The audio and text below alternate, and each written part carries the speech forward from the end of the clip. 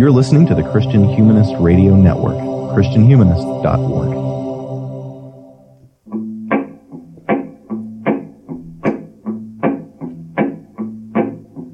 Satan, your kingdom must come down.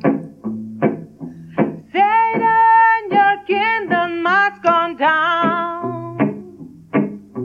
I heard the voice of Jesus say, Satan, your kingdom must come down. Hello there, everybody. My name is Danny Anderson, and you're listening to another episode of the Sectarian Review Podcast. I thank you for downloading this. And this is a special episode. We normally, as you know, as a network, the Christian Humanist Radio Network, do a Halloween crossover every year where we all sort of hit on a similar set of artifacts that are related and cross streams of the network. This year, if you are growing up in evangelical circles, as we all are, as many of us are at least, there's a podcast called The Rise and Fall of Mars Hill. And someone at the network, and I can't for the life of me remember who came up with the idea. I believe it was Alexis Neal, but if I'm wrong about that, I apologize. They came up with the idea of doing a network crossover of basically reactions to that show about Mark Driscoll's church in Seattle, the Mars Hill Church, and its rise and fall, and particularly the Christianity Today podcast that is about that story. And so I've been listening to that since the summer. I was flying back from Florida, actually, and I binged like the first 3 or 4 episodes on the flight home, and I was like hooked at that point, and then I kept up with them ever since then, and it just wrapped up as we're recording this.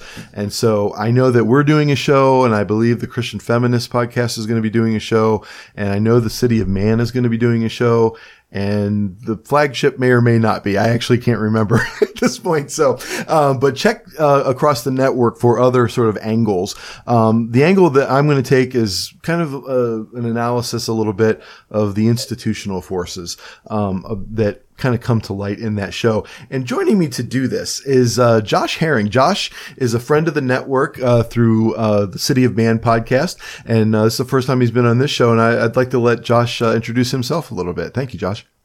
Well, thanks a bunch, Danny. It is a delight to be on your show. I've enjoyed listening to different shows on the network for about a decade, I think. I was a new seminary student at Southeastern Baptist Theological Seminary in Wake Forest, North Carolina, and desperately looking for something that would still feed the humanities side of my soul. And that's when I found the Christian Humanist Podcast. And they were still in early days figuring out kind of what exactly their show was and their style. But I've been listening kind of throughout and have thoroughly enjoyed kind of those guys' journey, and then the different spin-off shows that are now part of a whole network. So I love to be here. So quick update, I guess, about me. And I probably want to start by just saying I don't really feel qualified in any way to offer any kind of authoritative opinions. I don't know Mark Driscoll. I was never a member of Mars Hill. I don't know anyone who was directly a member of Mars Hill, but I did listen to the podcast. So if having listened to the show is enough to entitle me to an opinion, I have those, and I'm happy to present them. So I'll mention first, I'm a podcaster as well. I'll quickly, shamelessly plug my show, The Optimistic Curmudgeon. Listeners, please don't drop this show, but do at some point check out The Optimistic Curmudgeon. It's an interview show where I talk with people who have sometimes controversial opinions, and we want to kind of get those out and see what those opinions are and why they're qualified to hold them. I'm also a PhD student with Faulkner University in their Great Books Honors College. I'm closing in on the dissertation stage, so I'm very excited to be wrapping that journey up. And by day, I'm a humanities teacher, and for most years, but this year in particular, I'm an assistant administrator for Thales Academy Apex in Apex, North Carolina. So my wife and I settled in North Carolina. We love it here. And probably about 6 weeks ago, my dad texted me and asked if I had heard about the rise and fall of Mars Hill. And I was like, no, what is that? And he sent me the link. I think at that point there were 6 or 7 episodes up. I listened to everything that was up over that next weekend, and it was fascinating. So I too have followed it since then. I made it through the last 2-hour long episodes, which, I mean, goodness gracious, those were long episodes. But So yeah, that's me. That's who I am, where I'm from, and I'm looking forward to the conversation today. Yeah, me too. Thanks for being here. And as to your qualifications, first of all, everybody's qualified to be on this show. So if anybody out there listening wants to be on this show, you're qualified. So, but also, in terms of your reaction to the Mars Hill podcast, I too have no sort of like connection to that world, right? And I didn't even grow up in a Reformed background. So I don't have, I have this generally evangelical background. But surely from your theological training at Southeast Baptist, is that right? Am I saying it right? Southeastern. Yeah, Southeastern Baptist. Thank you. Surely like a lot of the streams are crossing because, of the church planting network and all that. Very much so. I mean, I was at Southeastern from 2011 to 2016, and as a good alum, I try to just at least keep in touch with friends who are still there working on degrees. When I was there as a student, Mark Driscoll was popular. He was hip. He was on the rotation of people who would come in to preach in chapel, as was Mark Dever. So I especially appreciated the episode where like Driscoll and Dever are sort of, you see the very opposite focuses they have. I thought that was really interesting. Yeah. But I mean, that was, I remember another, Tullian Chavidian was another name that was very popular, but like Chavidian and Driscoll both were sort of rising stars that flamed out, at least over the years I was there. I mean, for a while it seemed like if you were in church planting and you liked beer, Acts 29 was your home. But by the time I left, I don't remember a lot of people talking, or by the time I graduated, I don't remember a lot of people talking about Acts 29.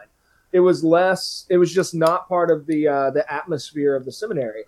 And I mean, I was there when Real Marriage came out, and it was a bit of a campus controversy because our campus president, Danny Aiken, had endorsed the book, and then people read the book, and there were lots of questions about like, whoa, Dr. Aiken, do you really affirm everything that's in this book? And it just so, and I should also mention, I grew up in First Baptist Church Clarksville and First Baptist Church of Norfolk. My dad was a youth pastor and is now a minister of education for First Baptist Church of Norfolk.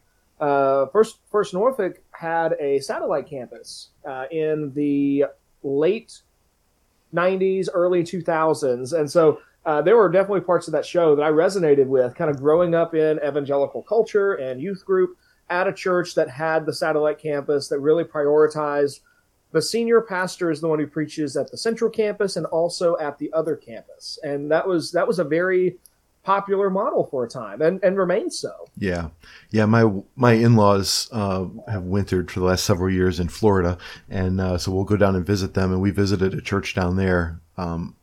I could probably produce the name if I tried hard enough, but I won't. And it was one of these satellite driven churches, and we all sat there and watched a TV feed of a previously recorded sermon, right? And we all said amen to the screen, right? And so for someone like me, that was very weird and alien, but I gather it's very prominent in a lot of those kind of mega church settings.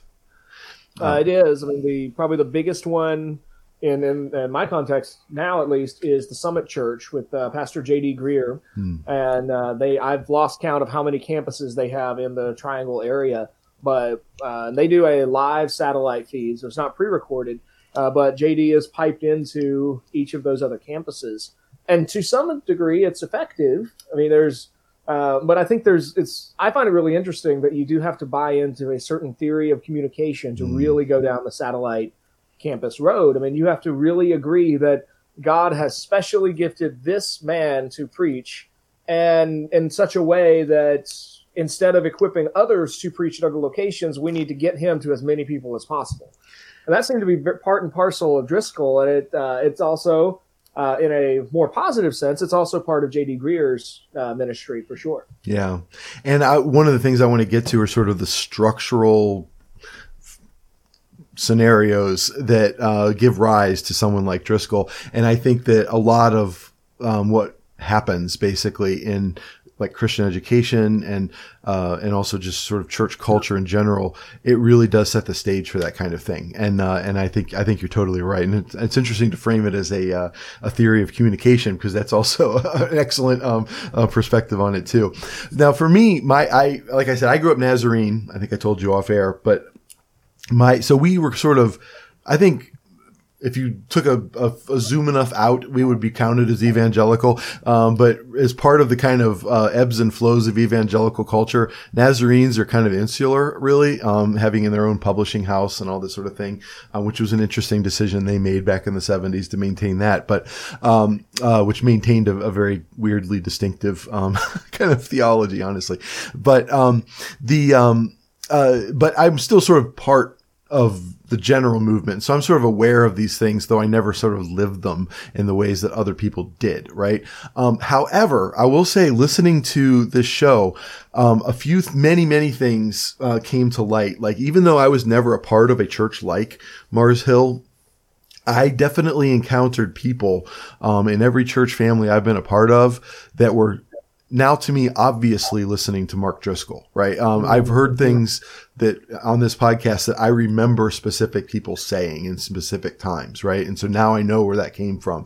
And there are, I'm aware of people, friends of mine, I'm not going to name names here, of course, but who became church planters themselves.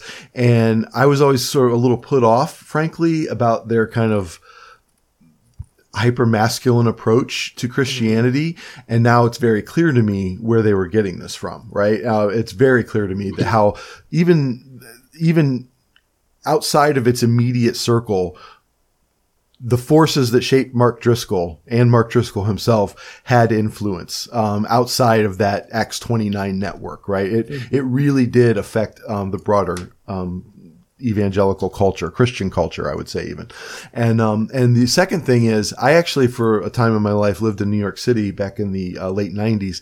And I attended Timothy Keller's church. I would go every Sunday night up Park Avenue and go to Hunter College.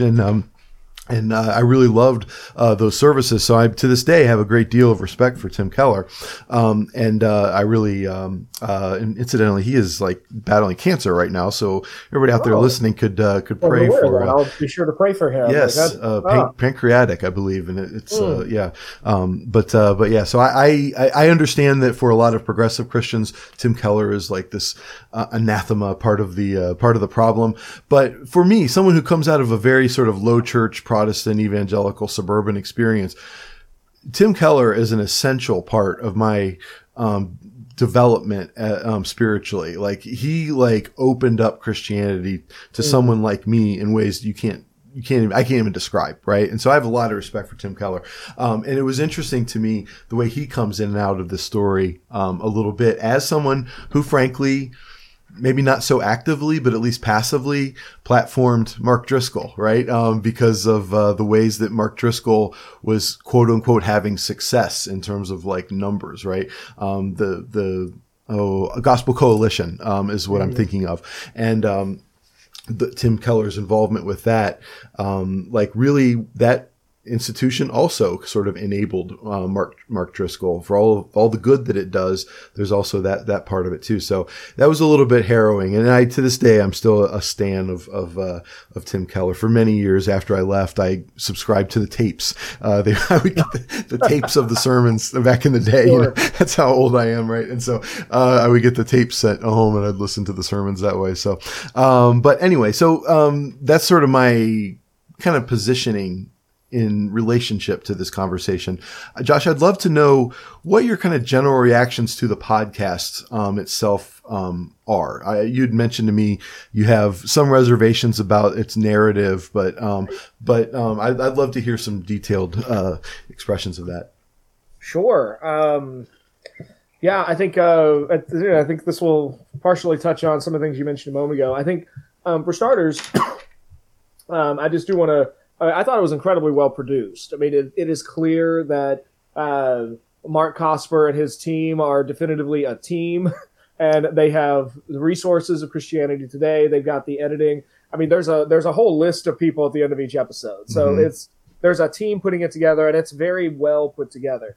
I'm reminded of several years ago, I talked with a friend of mine, Scott Goff, who he was a media major at Union University at the time, and he had I'm probably going to butcher the number, but he had some number of like 180 hours of footage that goes into the average documentary for every single minute that gets put into the finished product.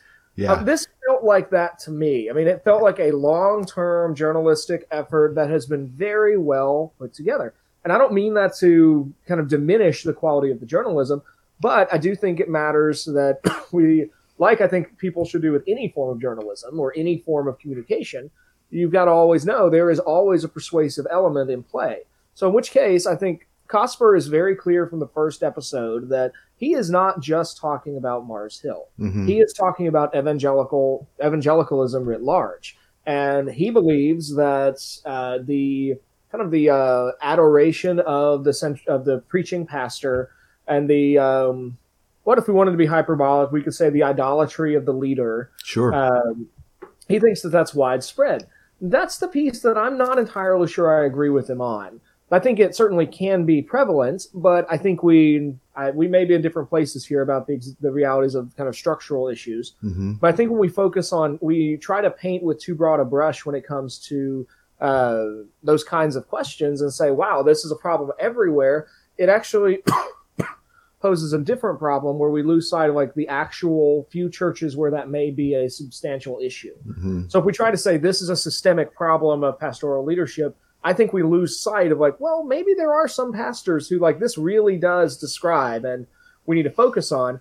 So, but I think that that's just worth keeping in mind as we discuss this. I don't think that it's not to the point where I would say it's like slanted as in terms of a fallacy, but I do think there's a narrative in play there. And that's also, but at the same time, that's also part and parcel of the overall scaling up that Mars Hill does, where in order to maintain the size of an organization and kind of the branding across 15 campuses at 1,000 people per campus and a massive leadership team, they sort of that then they have to construct the narrative of themselves, and they do that, and that's so it's I just think it's more convoluted, it's more complex than like every senior pastor is secretly Mark Driscoll in disguise and is about to destroy your church if he ever uses some hip references. Like, I don't think that's a realistic portrayal of churches.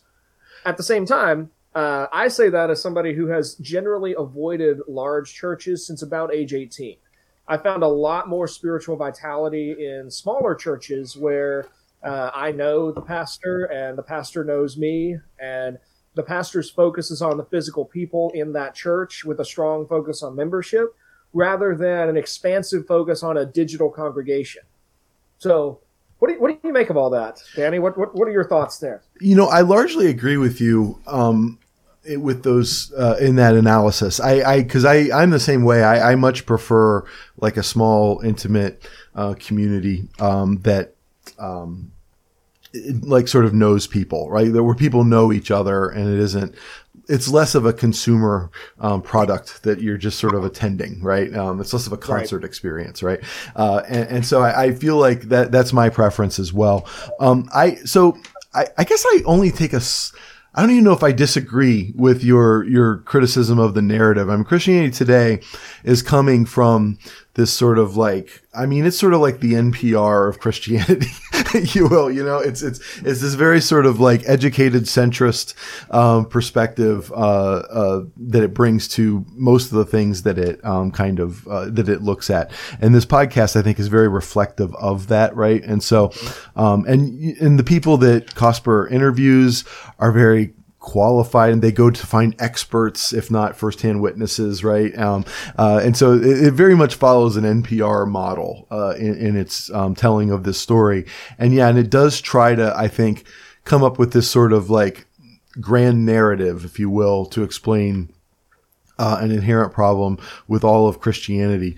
And so, and I think I understand what you're saying, and I think you're right, that every big church is not Mars Hill, and every mega church pastor is not, like Andy Stanley is not Mark Driscoll, right? You know, I mean, maybe he is actually. I have no idea. I'm just using that as an example that comes to head. I really know nothing about Andy Stanley. But at the very least, he's lasted far longer than Mark Driscoll did. I mean, yeah. Andy Stanley was also a big name back in 2010 and 2021, as far as I know. I do think he's drifted a little bit centrist and maybe progressive in his theology, but he's not had any moral failings that have disqualified him from ministry. Yeah. I guess where I would take a slight nuance to what you're saying, just like a very small difference, and you may see it as not so small, but I do think it's interesting.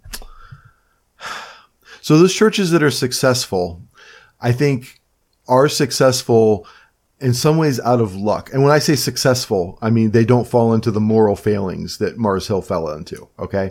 Those churches that, like Andy Stanley, for example, it's a little bit lucky that the wrong person didn't step into that space. Right. And I think that this is, to me, what's useful about the Mars Hill podcast is that it shows how all of these like institutional forces within Christianity, all the way from publishing to church planting organizations to all the kind of like institutions of power, of networking and power and career advancement and professionalism, all of those things that make up the business of Christianity, if you will. They have created a system where I think in almost every case, if the wrong person happened to fool the right people in the right moment, they could end up as Mars Hill, right? And so I think that kind of perspective is to me correct. I see what you're saying. They don't all do that, but in some ways I see that as almost more lucky than anything else. I don't necessarily see these board of director driven churches as necessarily able to discern the frauds in the way that they think they can, because what they're aimed at looking at are sort of bottom line successes, right? Measurable success, right? Butts in seats, whatever it is. Book sales, those kinds of things. That is what defines success for these organizations. And so once you have it's very possible in almost every scenario for someone to take those power structures, and misuse them. And you've been on City of Man. You probably have more of a historical perspective on that than I do, but that's sort of my answer to. I don't disagree with you. Yeah, we're going to be congenial to each other, I suspect, because I don't disagree with that either. I mean, I think there's, I think your focus on defining success is very interesting, and I think that's a place where churches can very easily run afoul. And I think Scripture is incredibly clear about what success is for church and ministry. 1 Timothy 3 lays out the qualifications of a pastor, of an elder, and Titus 2 does the same thing. Paul's really clear that Timothy needs to be on the lookout for a very specific type of man to entrust the faith that was passed to him and call those men to leadership. The picture of leadership success that we get from the apostles and from church history is really that I think it's the working out of Jesus' statement, take up your cross each day, be prepared to die for your faith. Like that's the definition of success. When anything else takes place and displaces that as definition of success, I think then we're in a very dangerous spot, because you've lost sight of the fact that God is at work saving souls. It's not Mark Driscoll who's at work saving souls. I thought that was something Cosper did very well. He showed us kind of the shift in Driscoll's character over time, how he begins as this young, charismatic figure who is so passionate about, you have to hear this message of hope, because it's this message of hope that will save you from despair and sin. And he's taking that message to people who really would never hear it from First Baptist Church of insert your town here. And he's taking that to prostitutes and drug addicts and bikers and really the least of these in our societal mechanism. But over time, by the time you get to episodes 8, 9, and 10, I think it has become the Mark Driscoll show every service. And at that point, it's no longer about, I think Cosper Dew made this point, is like, it's no longer the gospel of Jesus Christ. And that's where you start to see some of those. You mentioned earlier, you've not been in a world like Mars Hill, which I thought was a very interesting phrase, because as you listen to the show, it sounds like it grows into its own insular world. Yeah, it's a world of Mark's teachings. It's a world of Mark's people. It's a world of Mark's ideas. And I mean, the difficulty I find in listening to that is that I do agree with probably 60 to 80% of what is said while disagreeing with maybe 90% of how it's said. And but then you see this whole world that's shaped around this one person's personality, which I think pushes right back to the real question for church staff that listen to this podcast is really, okay, we need to go back to what does Scripture say as the actual leader of the church? Yeah. Yeah. And I mean, maybe this is a question we can revisit later, but whether a mega church is ever the right solution at this point in history. I actually have that question. I don't know that they should exist. And I don't know that they shouldn't, but I have a serious question about them. Because the only way they can exist to me is through this sort of corporate structure where you have a CEO at the top organizing it all. Right. And so that's, I mean, we can get back to that later, but, on the point of Driscoll though, one thing that, really kind of struck me.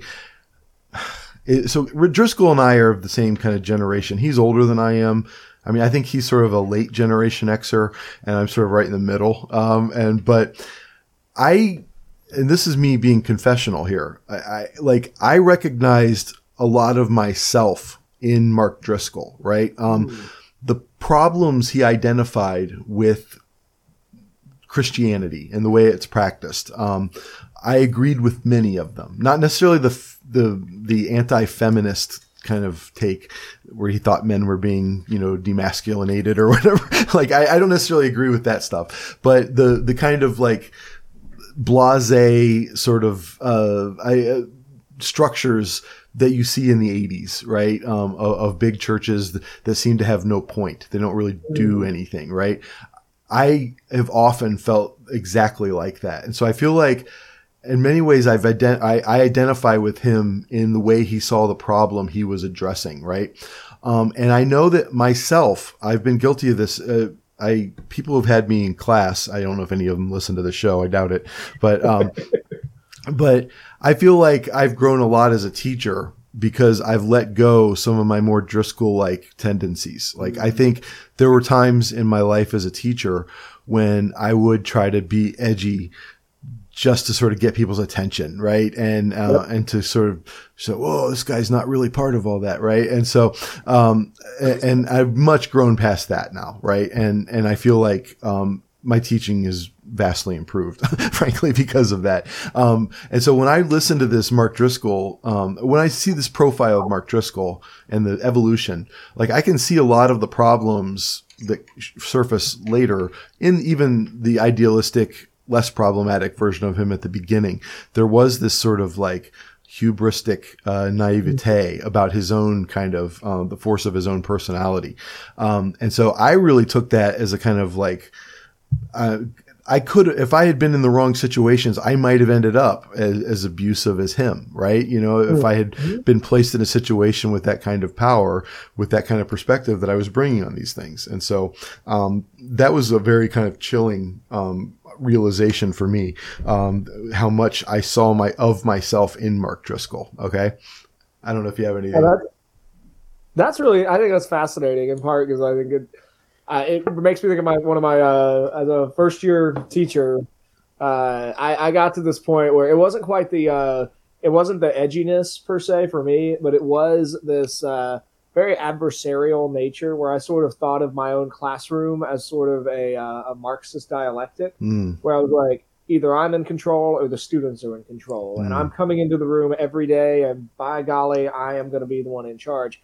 And that was part of me maturing as a teacher, was realizing that is an incredibly unhealthy way to think about really anything, much less a life-on-life coaching encounter with great ideas that is really, I think, the heart of teaching. Yeah.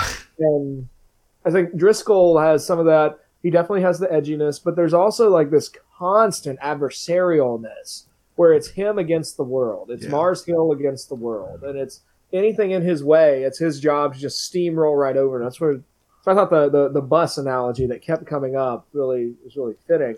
Yeah. As a tangent, do you by any chance ever read PhD comics? I have in the past. I haven't for a while, but but yes. It reminded me of one of my favorite ones. It has 6 different types of professors. And one of them is the edgy beatnik professor who's like 26. I think I remember this one. At the bottom, it's like the old guy professor who's like the patient plotter.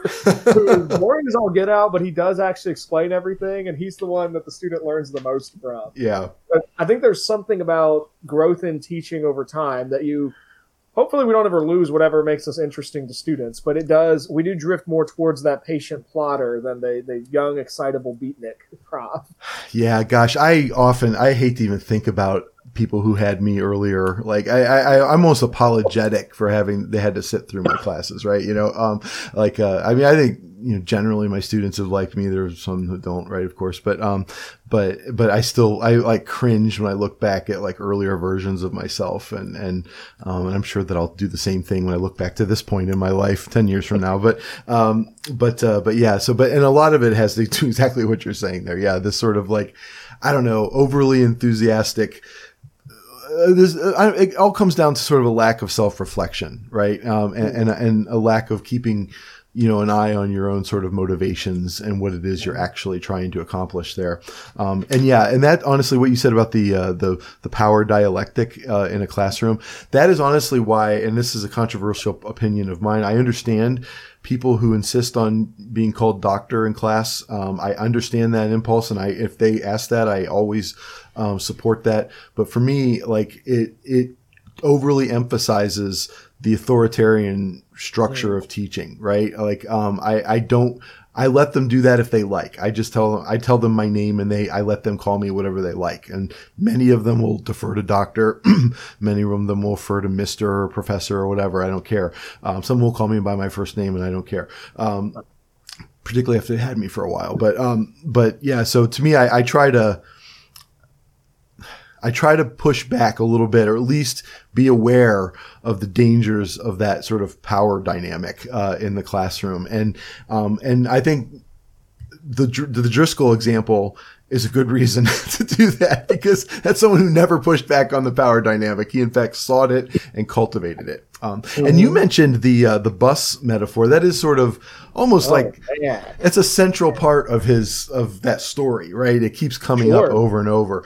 And if you haven't listened to the show, he is speaking at a conference or something right after he's fired some people. And he said that, there's a lot of bodies behind the bus, and the bus isn't going to move. You either get on the bus and stay with the bus, or the bus is going to run over you. And by the time I'm done, I want that pile to be a mountain of bodies, right? It's just like, I don't understand how you can say that in public without pushing back on yourself, right? Like without any awareness that that's a terrible thing to say. And I don't know if you've ever listened or followed Julie Roy's work. She's an investigative reporter who investigates like church abuse scandals generally, but I listen to her podcast periodically. And she did a podcast about someone who's currently looking into Mark Driscoll's current church in Arizona. It's like in somewhere in Arizona, I don't remember.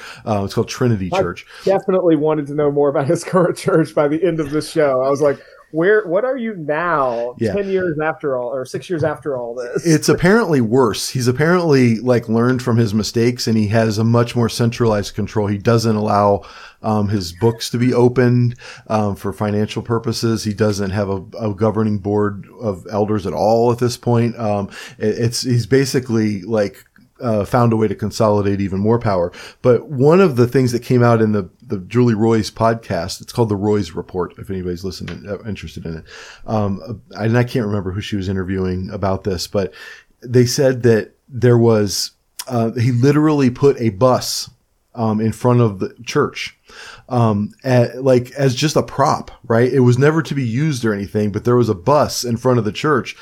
And to me, the implication is clear. It's like he's doubling down on this metaphor, right? That's become almost like a sanctified symbol, like a cross in front of a church. You know what I'm saying? Like, this is sort of like the motivating ideology of his church at this point. And so, yeah, that whole idea of the bus is fascinating.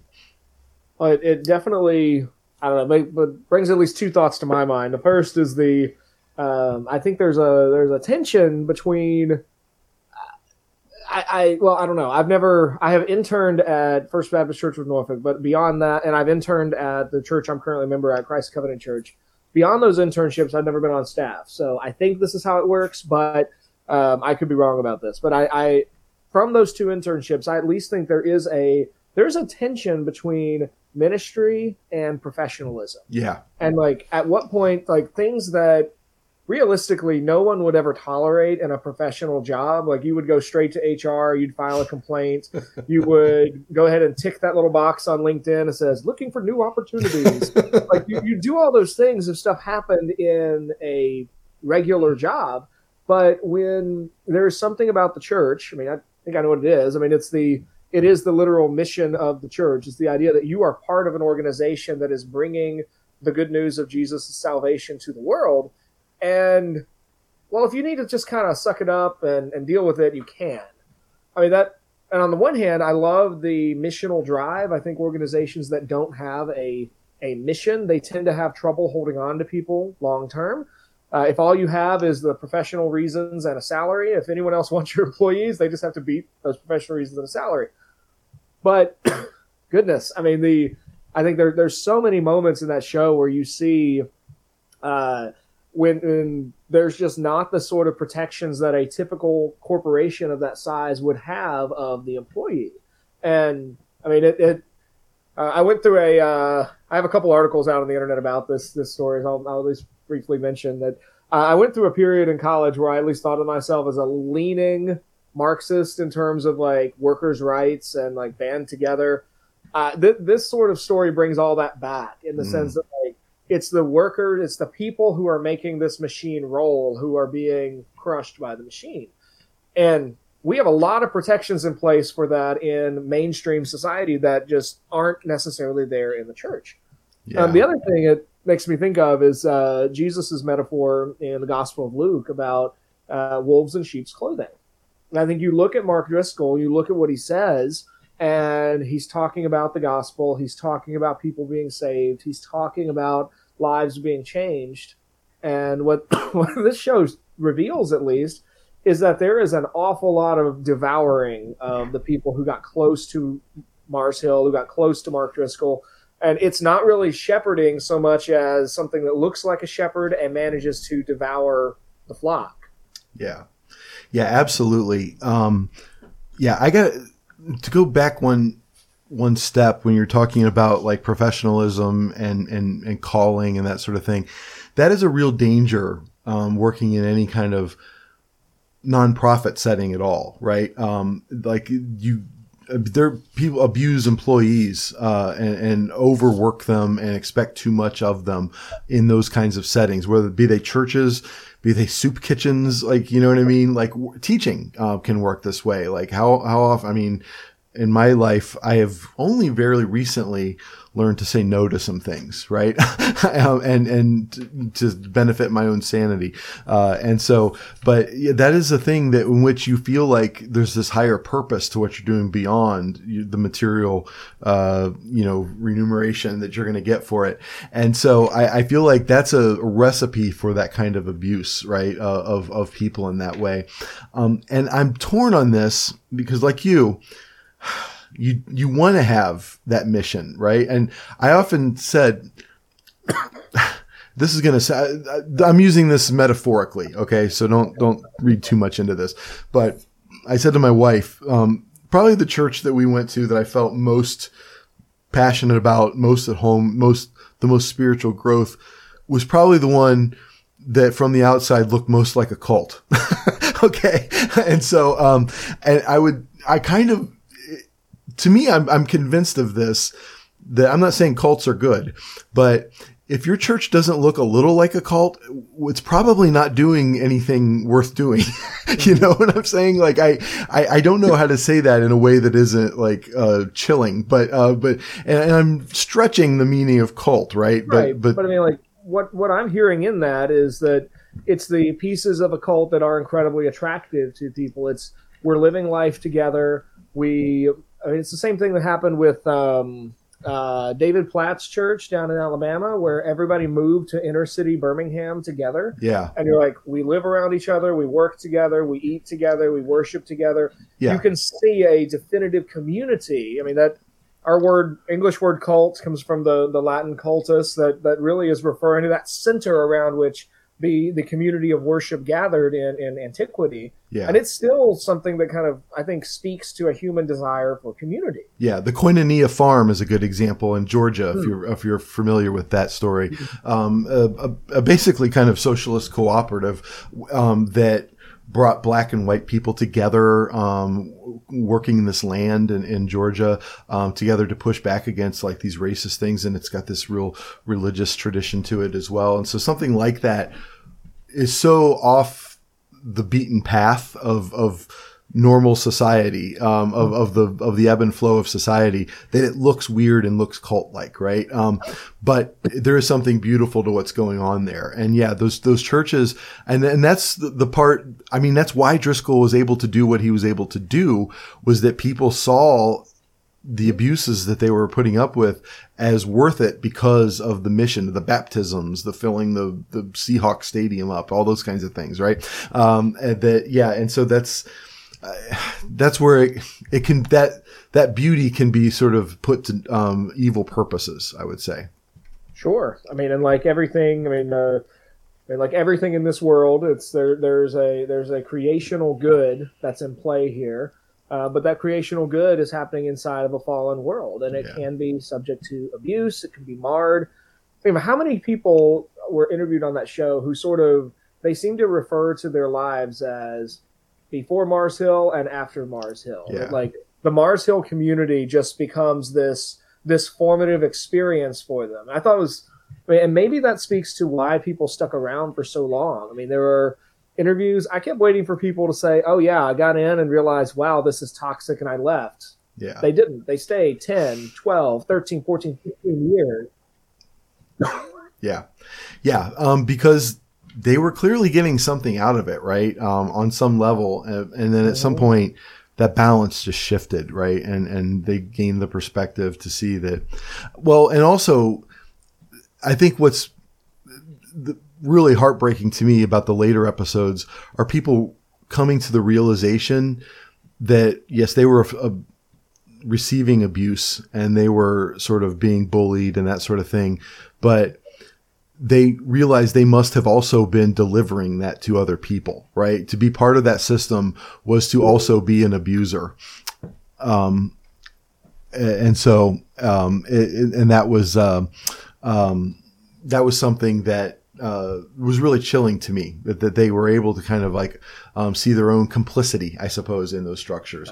And that's the part that's really, really bad. And particularly, and I'm sure the Christian Feminist podcast will focus mostly on this, but the theology of complementarianism is sort of weaponized in this environment, and women are really, I mean, in some cases, like actually abused by their husbands because of the theology that they were working inside of, right? And that were so reinforced by the culture there. And in some cases, I think, it was more subtle than that, but it was no less sort of oppressive, right? And so, yeah, that's a particular like theological, like, area in which the power structures really came to bear down hard on certain people, women.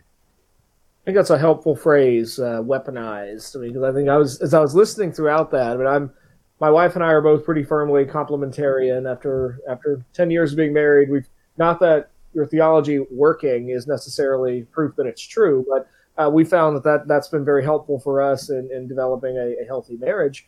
But the idea that could be weaponized and charged in such a way that it really summons husbands to abuse their wives came through, I think, very clearly.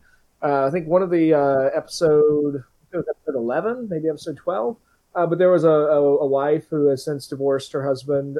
She was interviewed, and I mean, oh my goodness, when they were describing kind of like the teaching about marital sexuality and the way that was then applied in their marriage. I mean, it just, she used the phrase stripped of her agency that I thought was very effective. I mean, I think that too points to work that needs to happen within complementarian theology. It may have already happened, It's been several years since I've read anything inside of that field, but I've worked through Wayne Grudem and John Piper have the quintessential volume on that, Biblical Manhood and Womanhood, like a collection of journal articles. But there may have been something new since that came out, but where I think there's still room to really develop a clear theology of complementarianism that sees both men and women bearing the image of God as infinitely diverse and vast as the nature of God. And if there is something distinctively masculine, that's going to mean men are prone towards leadership, and there is something distinctively feminine that does mean that women are best served through some level of submission within marriage. But what that looks like can be infinitely vast because each is bearing the image of God within their particular context.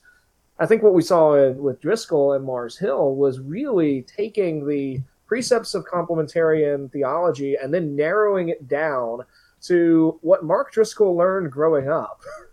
I mean, and that's not nearly as vast as the picture of humanity that Scripture gives us. I mean, you've got queens, you've got Eve as the mother of all life, you've got Ruth and Boaz, and kind of Ruth proposing marriage to Boaz, and you've got Esther kind of pursuing her king.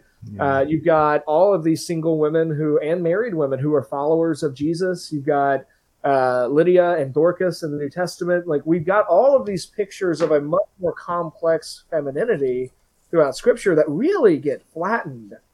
Yeah. The part that just killed me was the oh my god, it's so stupid. The thing about nachos.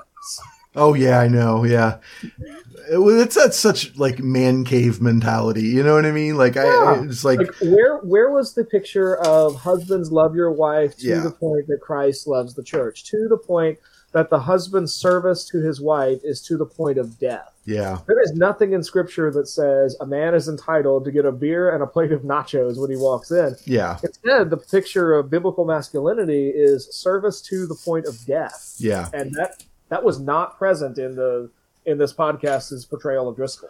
Yeah, it's much more Arthurian, right? You know what I mean? And so, and honestly, this is another point at which I am kind of disconnected from that world theologically. I mean, I grew up Nazarene, which is actually a fairly conservative theology in many ways. They have ordained women to preach since the beginning of the denomination, right? Like in the 1910s or something like that, right? And so that whole idea. In fact, my mom eventually became a Nazarene pastor. So that whole idea. That's a point at which I was sort of just I couldn't connect to the ideas. But I will say that was another point at which the institutions, that the pre-existing institutions that were here before Mark Driscoll enabled Mark Driscoll, right? So that's one thing that appealed to them about him, right? That's one way in which he appealed to them, is that these Acts 29 types, these Gospel Coalition types, they prized this complementarianism, right, as a core part of biblical theology, right? And in the way that they were defining it, as you say, you're arguing very compellingly for a more kind of robust idea about what that means. But in the way they were defining it, Mark Driscoll was in line, right, with their theology. And that's another reason they were willing to put up with his crap, right? And in fact, ignore it.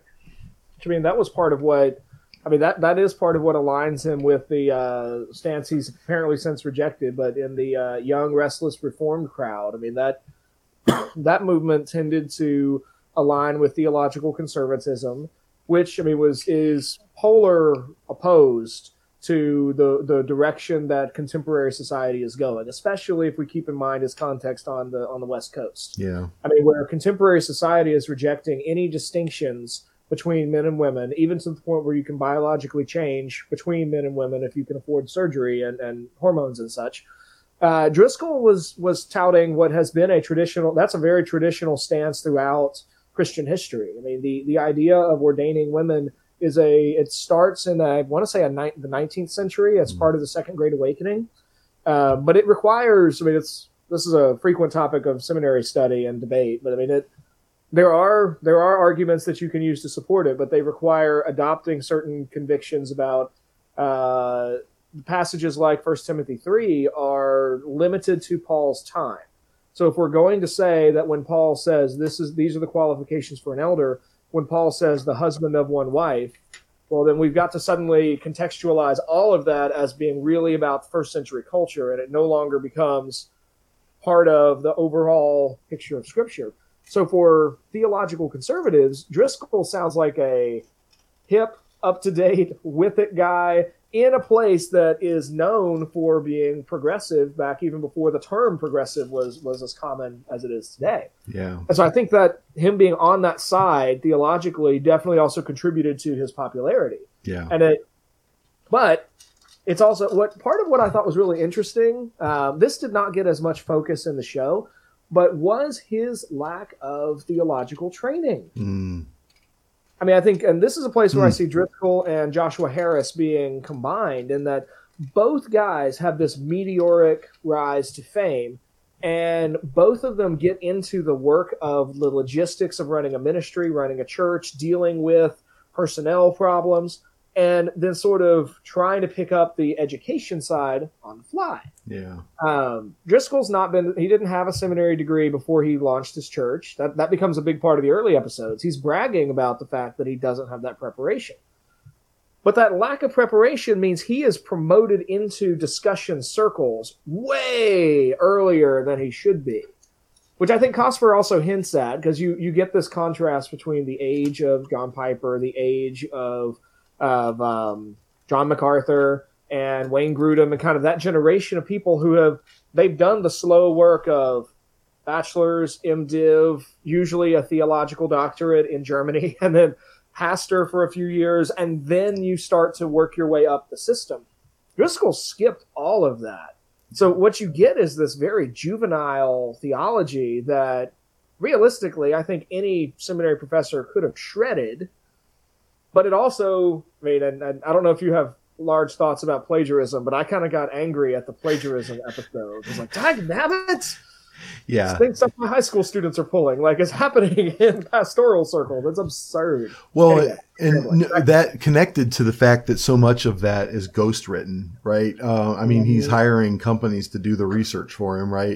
And that's a hop, skip, and a jump from pastors just signing their name on books that somebody else wrote, right? Just to sort of establish a brand, rather than any kind of actual contribution to anything. And so, that's part of this whole like system of like professional, ambition that Driscoll is really kind of, I think he's sort of just the apotheosis of that culture. He's sort of like the nadir, maybe we'll call it. Maybe it's the opposite of the high. It's the low of that culture, right? And so, but because he just was able, and honestly, the reason I think that he was allowed to, and still is invited to conferences to speak on all these kinds of things, is because of how success is calculated. So they see, oh, this guy's in this really liberal place and putting butts in seats. We got to let him do what he does, because that's what we need to be doing, right? That's how we reach the world, right? And so, there's not enough time for reflection on sort of the long-term damage that this is doing. In many ways, it's like the advertising industry being really good at selling things that are bad for us, right? You know what I'm saying? And so I think in a lot of ways, Mark Driscoll is like an ad man, that is really good at selling poisonous things to people in a way that made them feel good, for a short period of time. And, it's like it's a hop, skip, and I mean, he would have been a great cigarette salesman in the Mad Men era, right? And so, but yes, I wanted to talk briefly. We're pushing an hour already. This has been a fantastic conversation. I've really enjoyed this. Often when I get, the first time I speak to someone, it doesn't go this smoothly. So I'd love to have you back many, many times in the future. So just let me know. But I did want to talk a little bit about leadership as I guess I'll call it an idolatry in the church, right? I think that from the time I sort of started paying attention to these kinds of things, though that language, that discourse was really dominant in Christian book selling, in classes taught at Christian colleges, this idea of like, raising up leaders, right? And I always felt like the language, it was incorporating a language of business, right? Mm-hmm. And imposing it on the church, right? But I always felt like it was the wrong language to use. I mean, I don't see the Bible necessarily. I mean, we talk about leaders in the Bible, but very often, if not usually, in more critical ways. It's always the king screwed something up, right? And so, not always, but you know what I mean? And honestly, in the way leadership is defined in the whole in the Bible is, as you said before, one of sort of self-sacrifice and lowering oneself, right? And for whatever reason, when you use the language of business to formulate your ideas about leadership, you get the opposite of that. You get the person who is raised up and sort of put into a worshipful, a stance of someone to be worshipped by the people who can learn from them and be led by them. And so I feel like there was a movement of book selling, basically, and conference themes for a generation before Mark Driscoll stepped into it. And so I feel like that's another pre-existing condition, if you will, of Christianity that he was able to sort of step into, and with his natural gifts of communication, really sort of like again, weaponize and use to abuse people. And I just to give credit, we're talking about plagiarism. The most recent Julie Roy's podcast that I listened to is about it's an interview with somebody, and I forget his name too, who wrote a book called Unleader, and he's sort of critical about this whole leadership idea as well. And so that's just sort of fresh in my mind as we're having this conversation. Sure. But go ahead. What are your thoughts on that? Well, I'm probably going to push back a little bit on that, in the sense that I do think there is maybe this is a matter of distinguishing between legitimate and illegitimate focuses on leadership. Yeah. But I do think there is a sense in which leadership is, and the need to cultivate leaders is all throughout the New Testament. And I think Jesus has in mind not just the mission, but also the earthly legacy he's leaving behind. So throughout the gospel accounts, you see him gathering men in sort of concentric circles. There are scenes that take place with the crowds, and there are scenes with the 12, and there are scenes with the 3. And there's also some rather cryptic passages where the 70 are sent out on sort of like trial runs of evangelistic ministry. And they're given directions as to what to preach, if they're treated well, what to do, if they're not treated well, what to do. And then you see in the book of Acts, one of the earliest movements after Christ's ascension is a focus on distinguishing roles and sort of, maybe to anachronistically use the phrase, oh crud, I set that up and now I'm blanking on the phrase, division of labor. That's the phrase I'm looking for. But you see, like, the apostles say, actually, we need to dedicate ourselves to prayer and to the work of teaching. So you see the creation of a different kind of leader, the diakonos, the servant he will deal with the physical needs of the congregation so that the apostles are not. And then you see Paul is constantly telling Timothy and Titus that they need to be on the lookout for men who are worthy of being entrusted to lead the church. So I think part of what I would look at there is, first and foremost, there is a leadership movement, but it's as old as the church. Mm-hmm. And in that sense, it's the sense in which the church is always one generation away from failure. Right. And so I would, now at the same time, I would say I don't necessarily disagree with you that there may be a temptation to look at non-biblical models for leadership. And I think that's where I was going. Your pushback is well received, and I'm glad you clarified that. But this is where I was going here. Go ahead. Yeah, my dad is an avid reader of John Maxwell books, and he forced me to read the 17 laws of whatever, and the 21 laws of this, and the 24 laws of that. And like, those books are filled with good advice. They're not inherently scriptural. And they sort of carry with them the implicit desire or the implicit idea that if you set up your church ministry kind of like an effective business corporate culture and lead it accordingly, flourishing will follow. Right. And it's sort of it's a baptizing of, now, and again, it's not that they're bad principles, but they definitely kind of carry that vibe with them. I think as far as the movement goes, a phrase that might be helpful here is the church growth movement. Of the 1990s, 80s, and 90s. That's where you see some of that in the earliest episode of Mars Hill, where we're talking about Bill Hybels and Willow Creek, and suddenly this idea that, like, well, wait a minute, what if we can have one person, one church that's growing? And once it's growing, you then do get and this is part of your earlier question about mega churches, perhaps. Yeah.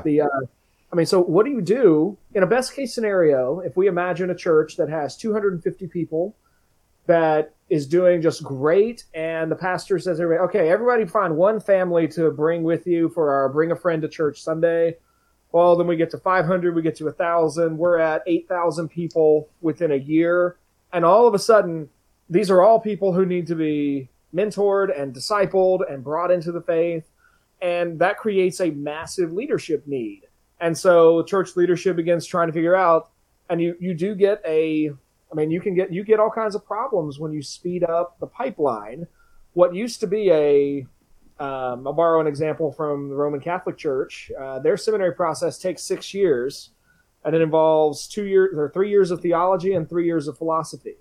But if you were to hypothetically need priests a lot faster, you could cut some of that down, but you lose something in the process. Right. So I think as churches grow, there is an increased pressure to put people into authority, but you also get all kinds of problems when you rush people into authority. You don't get that they're not seasoned, they're not tested, they're not weighed, they haven't gone through suffering or trials, and they're themselves maturing in the faith while also in positions of leadership.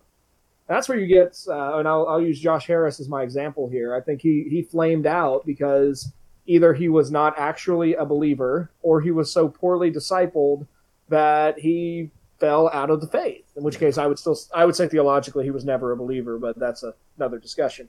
That's a Baptist thing.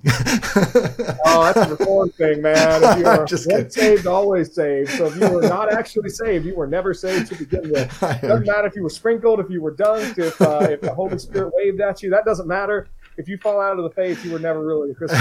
But anyway, those are my thoughts on leadership. Where do you see? What are your thoughts?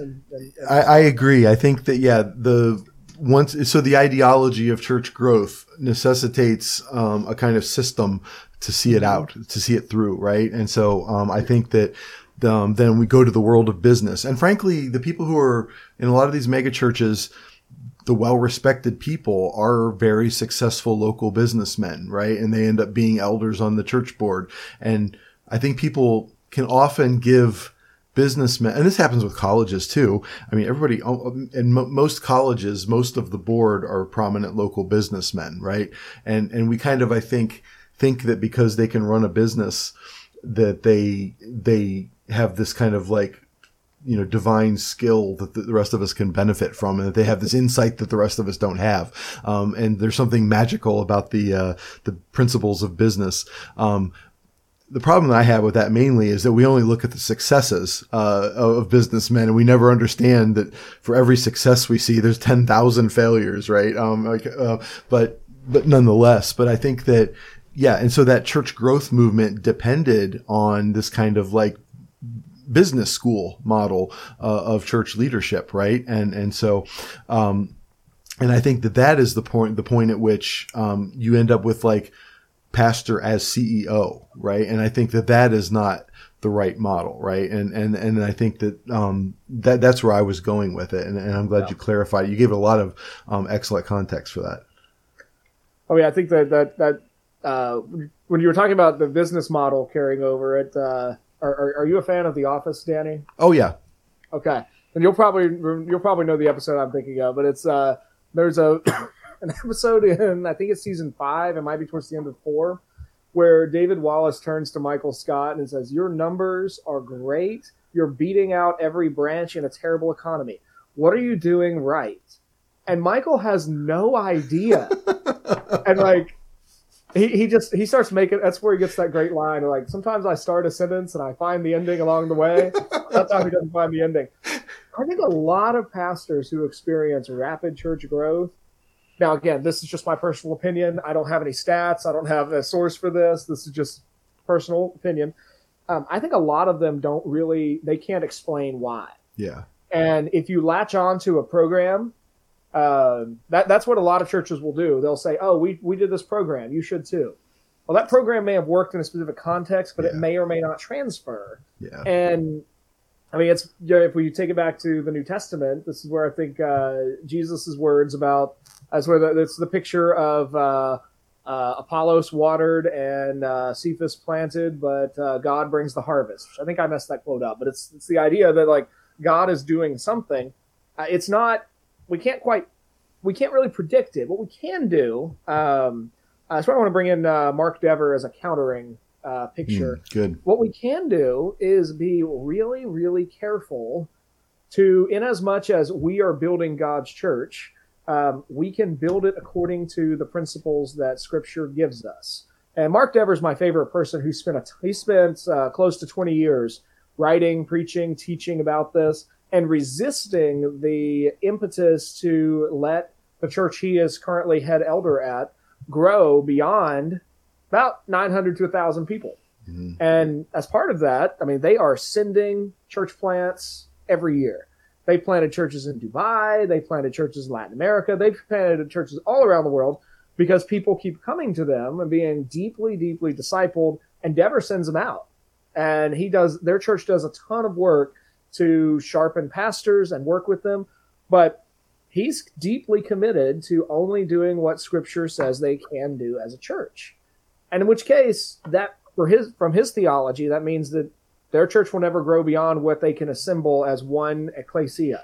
Yeah. And that's limiting. And I think that gives us a very different picture of what a healthy church ought to be. Yeah. And it may mean we're back around to like, well, how do we define success? If we define success as butts in seats, well, porn websites get lots of butts in seats.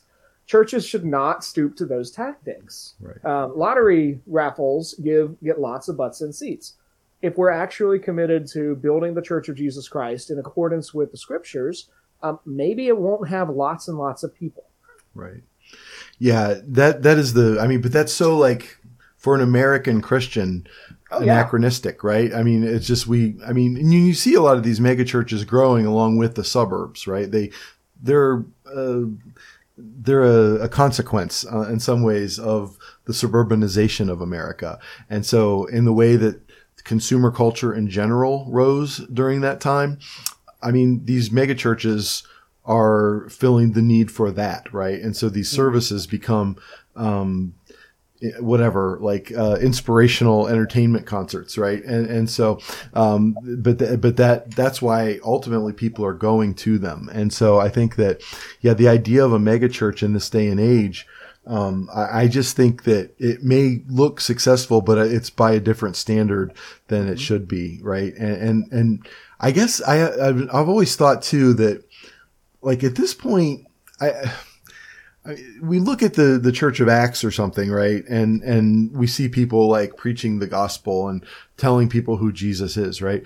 There's got to be a difference culturally. For a person growing up in 21st century America, Jesus isn't this alien concept that, by and large, sure, there are some people who'd never heard the word or something like that, but by and large, everybody has some relationship with the church, either positive or negative, right? Or at least they know of its existence. And so discipleship even has to look different, right? And so I don't even know. Yeah. Sure. This idea of systematizing it and stamping this one size fits all approach, and expecting everyone to live up with it, just, I think is wrong. My pastor and friend Rob, pastor of my church, he always complains that when he goes to conferences, the people who are given the stage are people who are like big successful church pastors, and they're telling all these pastors of 75 to 150 members what they're doing wrong. And I'm like, maybe it's the other way around. Maybe the person who has 75 people in their pews every Sunday are doing something right in a way you can't understand. I think I tend to agree with most of what you just said, but I also don't want to throw the megachurch completely under the bus I have mixed feelings. Yes. What is happening there? Because, I do think I know of at least two Southern Baptist churches that I've been part of over the years that are they're at the level of a small megachurch. We're floating right around that 2,000 member mark. And there are great people doing great ministry and great discipleship in the midst of that. And it's a mix of systems and innovation and kind of constantly looking at how do we faithfully contextualize the gospel in a way that people understand. Mm-hmm. To your question or to your comment earlier about everybody knows who Jesus is in the church, that is less true than it was a decade ago. And True. My job this year has taken me to the other side of the county. In Wake County, North Carolina, on the eastern side, you have mostly white families. On the western side, you're a lot closer to the Research Triangle Park and a lot of big tech, big pharma companies that do major research here. It's a much, much more diverse side of the county. And so I've encountered students at this new school who the only thing they know about Jesus of Nazareth is whatever they encounter in 10th grade history. Mm. And that it's a term. They're Hindu, they're Muslim, they're Sikh, they're irreligious. Sure. So I think I know Al Mohler was talking last week on the briefing about the latest Pew Research study numbers. Apparently, claiming religious faith at all is down to 69% in America. So the new number is probably going to be 3 out of 10 Americans see themselves as irreligious. Right. So I think we are actually we're basically getting back to the kind of context that the church was born in, where the big need for churches is not how do we bring people into Christian subculture and turn them into good Bible Belt people. It's actually, how do you help people meet the living God, right, and help them realize that they have no idea the need that they have for a savior, because they don't. Yeah. This is Charles Taylor's work too, in A Secular Age, that we've lost the sense of enchantment and we no longer even feel the loss anymore. Yeah. No, that's really good insight there. And I happen to live in a context we don't have immigration, right? In Pennsylvania, that's the problem, frankly, with Pennsylvania. And so everybody here is, for the most part, someone who was raised culturally Catholic and has no like other attachment beyond that, right? So I am working in a different environment altogether. But what you're saying is absolutely right. And I would add to it, allowing those communities who come to know Jesus to sort of develop their own like systems, their own, of worship, right? And we don't need to be imposing this sort of like suburbanite, megachurch vision of what worship looks like on people. And I think it's fine to allow local cultures to develop their own kind of practices, I suppose, in worshiping that. But what that does, of course, is take the power out of the hands of the central planners, right? And that's why that's so difficult to it's tough to come up with a prescriptive book about doing that, right?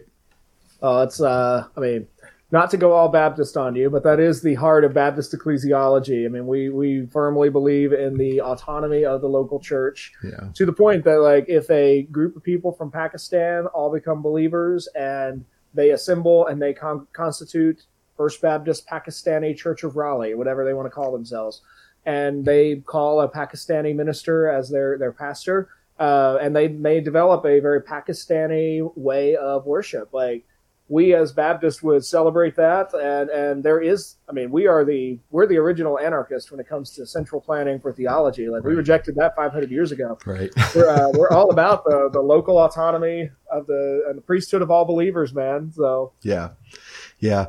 Well, Josh, this was so much fun, and I was just dying for a chance to talk about this podcast with somebody, and I really, really appreciate you taking the hour and 15 minutes or whatever it's been here for us to do this. I've learned a lot, and I want to encourage everybody to go to Josh's podcast, The Optimistic Curmudgeon, and check out what he does on a regular basis. And I want to extend an invitation again. Come back anytime you like. It was just a fantastic conversation. I really enjoyed meeting you.